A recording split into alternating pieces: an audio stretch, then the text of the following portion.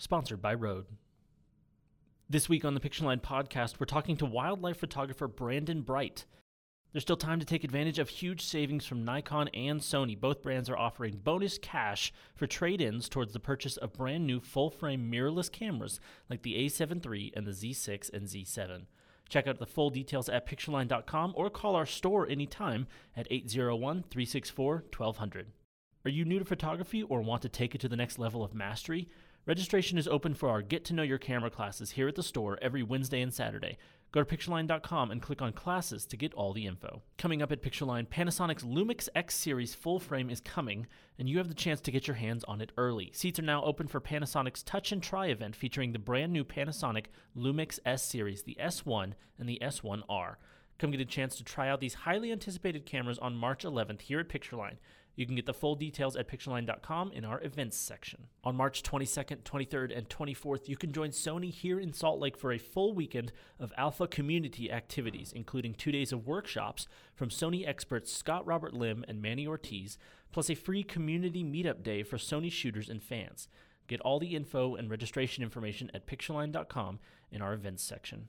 Spots are still open for our lighting workshop with Westcott Pro Ian Spanier. Reserve your seat at pictureline.com. Now on to the show.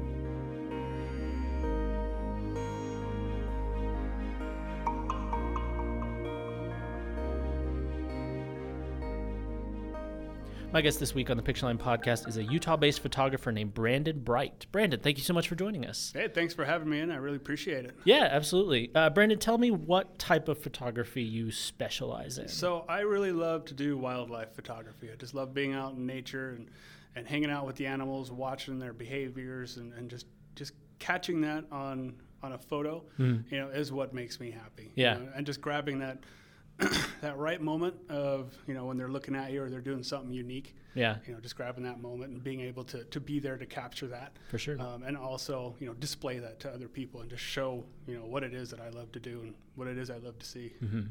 Well, that's a very unique thing. I think, we see you interact with us on Instagram all the time with Pictureline, and I see all of your stuff, and it's just incredible. And it's a really unique thing to see. How long have you been doing wildlife photography? Well, first off, thank you for the compliments there. I really appreciate that. Absolutely. And Pictureline has been really supportive of everything that I've done out there. And I've been doing it probably a little less than a year, the wildlife stuff. Oh, wow. Okay. I came in here and, Tom out there, one of your amazing staff members out there, has helped me a lot with it. And I was out doing some landscape, which is primarily what I was doing before.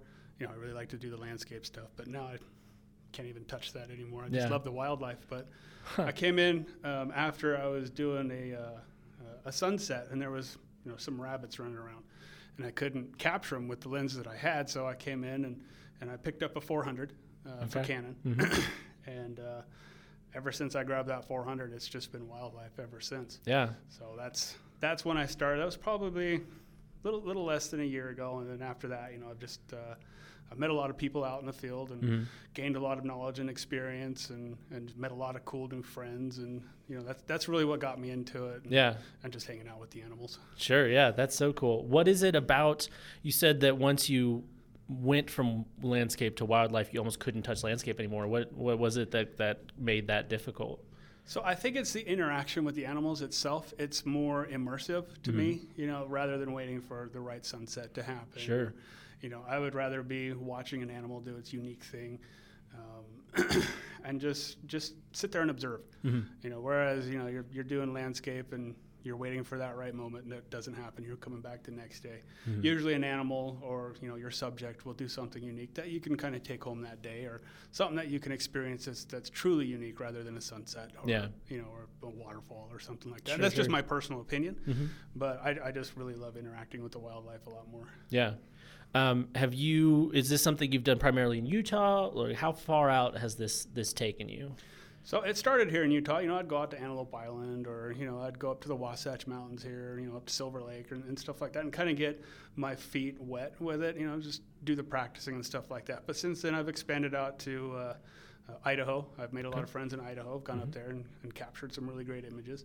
If you take a look at my IG, you'll see the great gray owls that I've managed to capture up there. It's actually one of my top bucket lists that I captured from up there. Wyoming. Wyoming is absolutely amazing for wildlife. There's a couple areas out there where I've been able to capture mule deer in very unique situations. But my absolute favorite place that I've come to love, I call it my home away from home. My wife is always asking me, when are you going back up to the Tetons? I was like, well, I'm going back up there this weekend. It's like, well, I was just asking because I knew you were going to go back up there again. So yeah, it's just become a really special place for me. And, I've met a lot of cool wildlife photographers up there. Mm-hmm. I've interacted with Tom Mickelson. He's been one of my heroes for quite some time. Met a couple other folks up there that just really, helped me get more situated in with it and just hang out up there. And there's a lot of unique stuff up there as well. It's just, again, my home away from home. Yeah. Montana is another great place. I'm going to explore that a little bit more next year. There's some awesome places up there that I want to capture, especially with like bighorn sheep and stuff like that. So then it's going to expand out to Colorado, and then eventually it's going to go worldwide. So cool. What are some places worldwide that you'd like to go to? So I have a trip planned in March for Alaska for bald eagles, bears, and stuff like that. So I have a unique opportunity up there where only a couple people can get into this area a year. So I have an opportunity to do that, which is really cool. And I would never have been able to do that, if I hadn't been doing, the wildlife photography, out meeting the new people and stuff like that. So it was an invitation that came to me, which was really awesome. Africa. Obviously, I think that's on every wildlife photographer's bucket list, getting out there and getting the lions, the hyenas, all that. Lions have actually always been one of my favorite creatures, so I want to spend a little bit of time with them. The Netherlands, a lot of cool places out there. But my favorite subject are moose. I just absolutely love moose. It's one of those subjects that's such a unique animal, and their personalities are really awesome. And one of my recent experiences, of course, I got licked by a moose, actually two different moose, which to me was probably one of the most amazing experiences I've had in my lifetime. And since then, I've kind of wanted to travel the world to go to the different places that moose inhabit and capture them from the different countries and different regions that they live in, especially Alaska, because those guys up there, man, they're monsters. Yeah. So what is it about moose that you just like so much? I don't know. It's just their unique attitude, their unique stature. They have a very unique physique to them. Their antlers really appeal to me. They're just really, really cool in the way that they hold themselves, and especially after watching them up close, just how aware they are of themselves and their surroundings, and looking into their eyes. That was probably a very not to be redundant, eye-opening experience. But there's just something about them it's a little bit more difficult to explain. I just have an affinity for them. I just really love them. Is that uniqueness something that you try to reflect in your photography? It is. So I've recently come back from the Teton where I did get licked by the moose, and I had a really great experience. There's one particular moose up there that everybody loves. They call him Shoshone or Shoshone. I don't know which one is the correct pronunciation, but he's a giant of a moose, and I actually, after 4 or 5 months looking for him, finally found him and got to spend a couple hours with him, with just me and my friend. So very unique experience.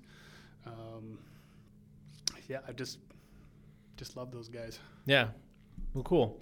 What are some of the challenges that you face in wildlife photography, especially compared to just, landscape photography and things like that? What are some of the things that are unique to that you have to contend with?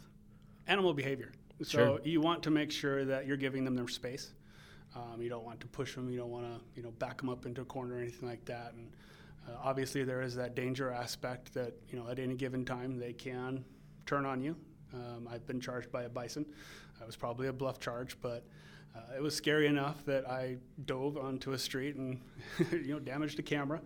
But it's an experience that I take back to heart, and something that, that I incorporate. But weather obviously is another one. So, but in my photography and the way that I like to capture them in unique conditions. Obviously not always having, perfect light is always going to be there, but I really like the darker conditions where maybe early morning, later afternoon, or even overcast.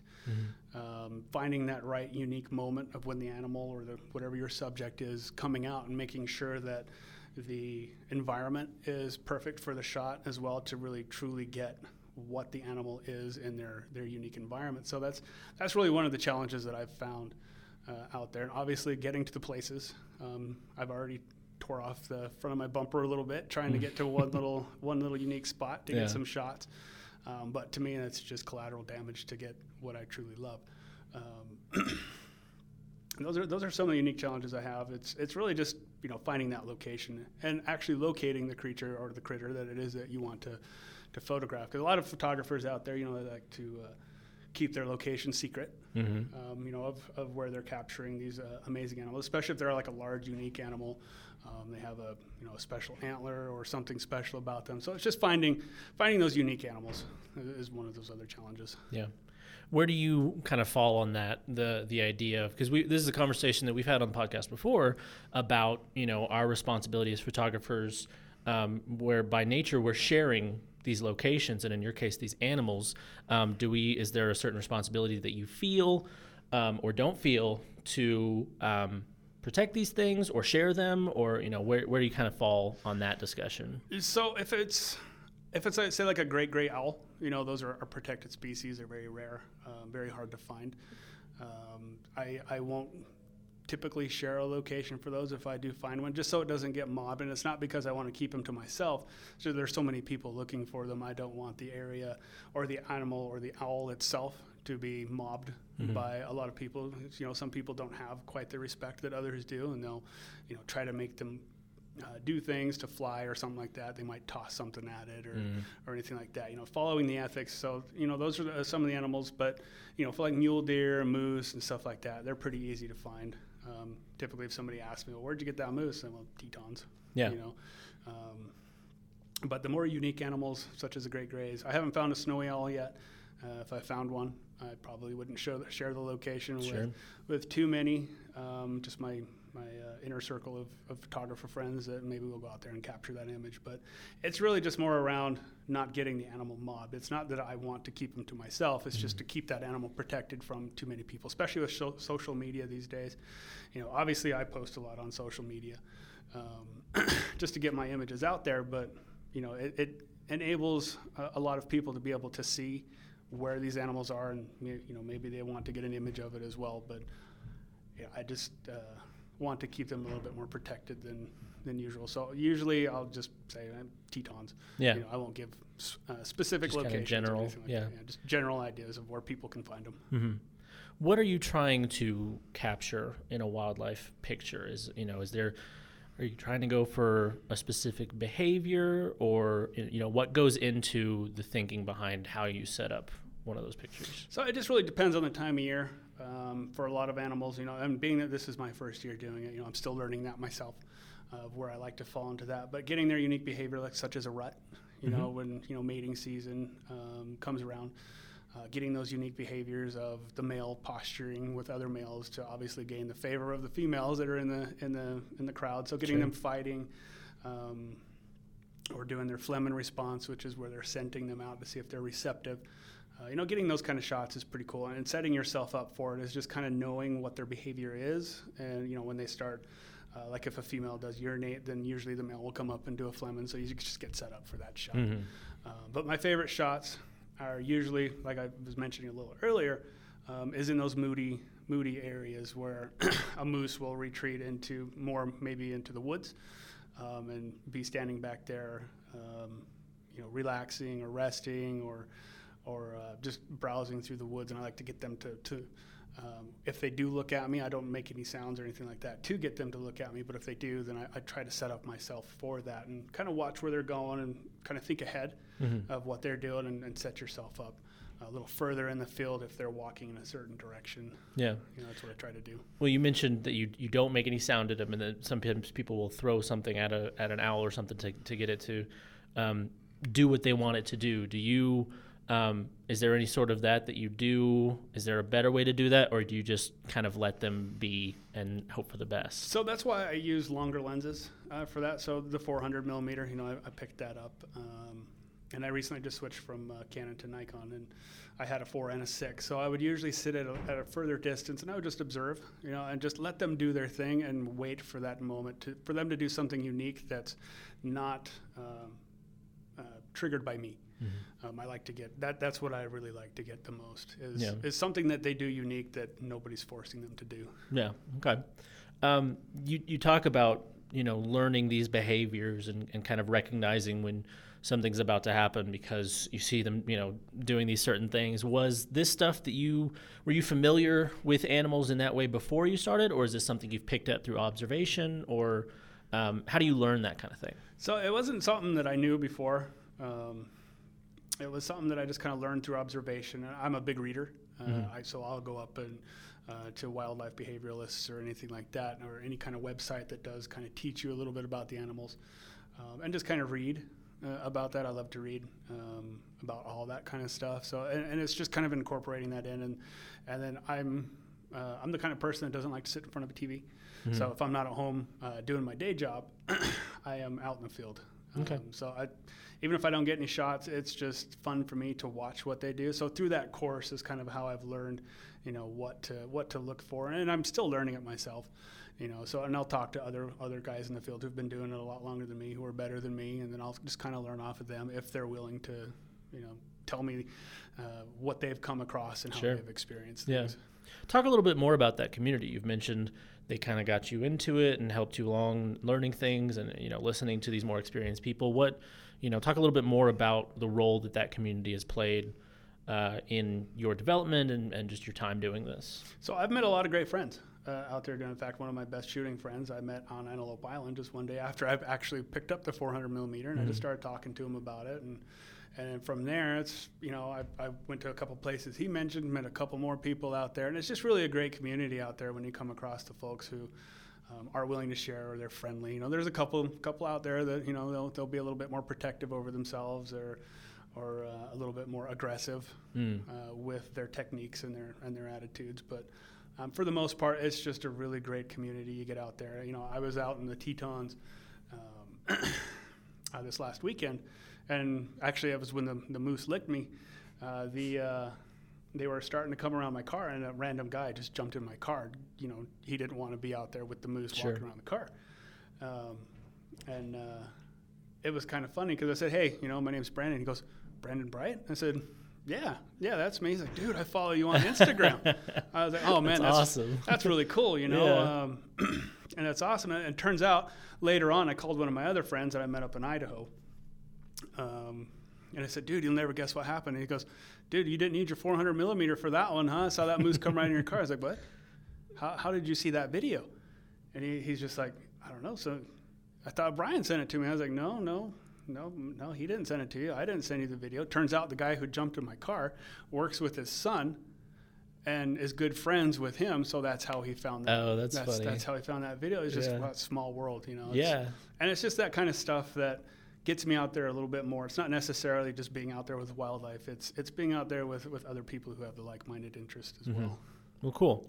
What is some advice that you would give to someone who wants to make that leap from another style of photography into wildlife, or just not really knowing photography at all, not being familiar with it in that way, into wildlife photography? How would you kind of guide them? Learn your camera, obviously. If they're coming from another style of photography, it's learn animal behavior. Learn where to go. Don't use small lenses. Don't try to approach the animals to get a good shot of them. Yeah. The closer you are to the animal, obviously, the better the photo is going to end up. But obviously, there's a space that you want to keep in between there. So that's where your gear and equipment comes in. And it's just starting with something maybe like a Nikon, D500, or the 200 to 500 lens, which is a pretty common configuration out there for people to be shooting. And just get something that gives you that distance between the animal and you. And do some reading, do some research on the animal or your subject that you are most interested in. Learn their behaviors and where they're commonly found, and just go from there. From there it just kind of expands out, and your likes and your interests start expanding out, and you start meeting the other people who have that experience as well, and just talk to the other people in the field, be respectful of them. and just learn from the other people out there in the field, because it's a great community. Yeah. You mentioned the D500. First of all, what do you shoot on? So I shoot on 2 D850s and a Nikon D5. Okay. I'm a prime shooter, so I tend to have a couple different bodies with a couple different lenses on them, just for different situations, because I've just never really gotten into the zoom lens. I like the look and the feel and just how a prime uniquely renders an image. Sure. So I'll shoot with the 2 D850s and the D5. The D850s I usually have my longer lenses on. With the D5 is more for my birds in flight, if I'm doing that. But I also have 400 millimeter for the Nikon. I have 105s. I have the 200 to 500. I shoot it every now and then, but not as often as I shoot my 400. My 400 I think is probably my favorite lens out there, because it gives you the right distance from usually the critters that I like to photograph. And it gives me just that unique feel that I like to see in an image. I think I'll probably be buried with that lens. I've already. The size of that lens, you might need an extra big coffin for that. Yeah, it's a big old lens. Yeah, it's a pretty big lens. In fact, Tom out there, before we came into the interview here, we just put my 600. Oh, cool.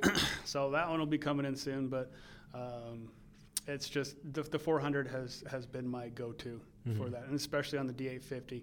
I mentioned a little earlier that I did switch from Canon to Nikon, and I had the 4 and the 6 on that side of the house, and I've been missing my 6, so I finally just bring it in. Yeah. What led the switch from Canon to Nikon? So it was the D850, really. Yeah, that's really what made my switch to it. The Canon gear is amazing gear. It's awesome gear. If that D850 hadn't have shown up, and somebody didn't let me shoot, I'd probably still be shooting Canon. Yeah. Was it the megapixel count or what? Yeah, it's not really the megapixel count. It's just how it renders an image. Megapixels to me is a little bit less than what I would find in like autofocus or versatility within a camera body. The megapixels obviously is pretty cool if you want to do some heavier cropping in an image. But the lack of an anti-alias filter in the body was an extreme attraction to me, just because I can get sharper images that way. Without that, I couldn't find a Canon body that didn't have an anti-alias filter. The colors, I like in the Nikon a little bit more for wildlife. It renders them a little bit differently than what you would see in a Nikon. The color science is a little bit better for wildlife. Whereas in Canon, I liked the color science more for landscape, the way that they rendered colors. So that's really my primary switch from there, and the other one was the Nikon 400 millimeter. Just that lens. Just that lens itself is what made me switch. After doing a couple shoots with it and seeing what the image looked like on the back of that camera body, I was like, Tom, bring in my D850, bring in the 400s. Yeah, we got to get that going. Do you use any? Oh, sorry. Go ahead. Oh no, go for it. Well, do you use any kinds of filters? No, so I will shoot with a polarizer every now and then. One of my favorite shots I shot with a polarizer just to get a little bit different, unique feel. Like I said, I like to kind of do a little bit darker moods in my photography, especially with my wildlife.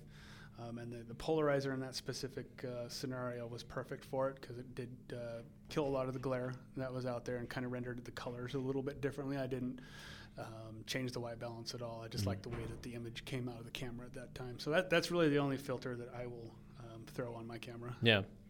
But I will use your standard UV stuff on the camera. Right. Is there any other pieces of equipment that you recommend or that you can't kind of live without, or does that kind of cover it? So that kind of covers a lot of that. I have my bags, obviously. I use a couple straps. The Black Rapid dual strap that I got from here at Pictureline, just to carry a couple of the bodies. My tripod, obviously, I carry a Gitzo tripod around that obviously I got from here as well. Yeah. Just to carry stuff around. But actually in the recent month, I haven't been shooting tripod. I've actually been hand-holding that 400 for the most part, just to kind of get more unique angles, because the tripod does kind of limits you a little bit in terms of composition and how you can capture an animal. I like to get a little lower when I'm trying to capture an animal, just kind of get more eye level or a little looking up at them, just to kind of make it a little bit more grandiose, make it look more larger than life when you're looking at it. Yeah. So you get a little bit of a workout from that, just that upper body and stuff. Yeah. Well, I used to be a pretty big gym rat, and I kind of fell out of that for a while. But now, well, that's why you're using these big lenses to make up for some of that. Yeah, I carry around that big 400. It's like I think my left arm, because I do hold it up with the left arm. And my biceps gotten bigger than my right arm. It's kind of funny. Probably a lot of other jokes you can say around that too. Well, that's right. Well, Brandon, where can people find some of your photography? So I'm out there on IG. That's one of my most popular places to post. So it's just at Brandon_Bright_photography. I also do have a website where I do have some prints up for sale. Obviously, that would be a really cool thing, just to support my hobby a little bit more. But for sure, I think the most thing that I would love about it is just people enjoying my art. Mm-hmm. So that's just www.brandon-bright or brandon-bright.com. Cool. So, all right.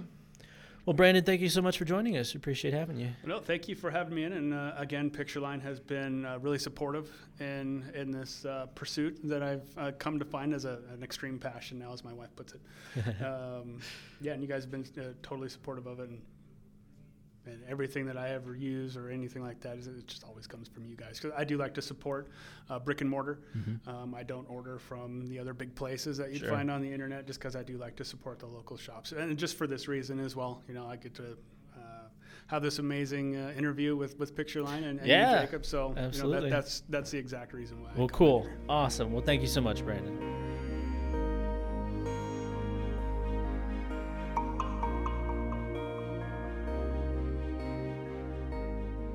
Thanks so much for listening to this week's episode. Thanks to Brandon for sitting down with us.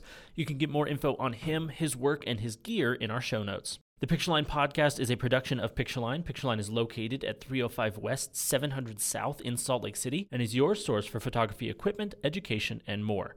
If you enjoyed this episode, be sure to leave a review in iTunes, as that is the best way for us to continue to grow. See you next week.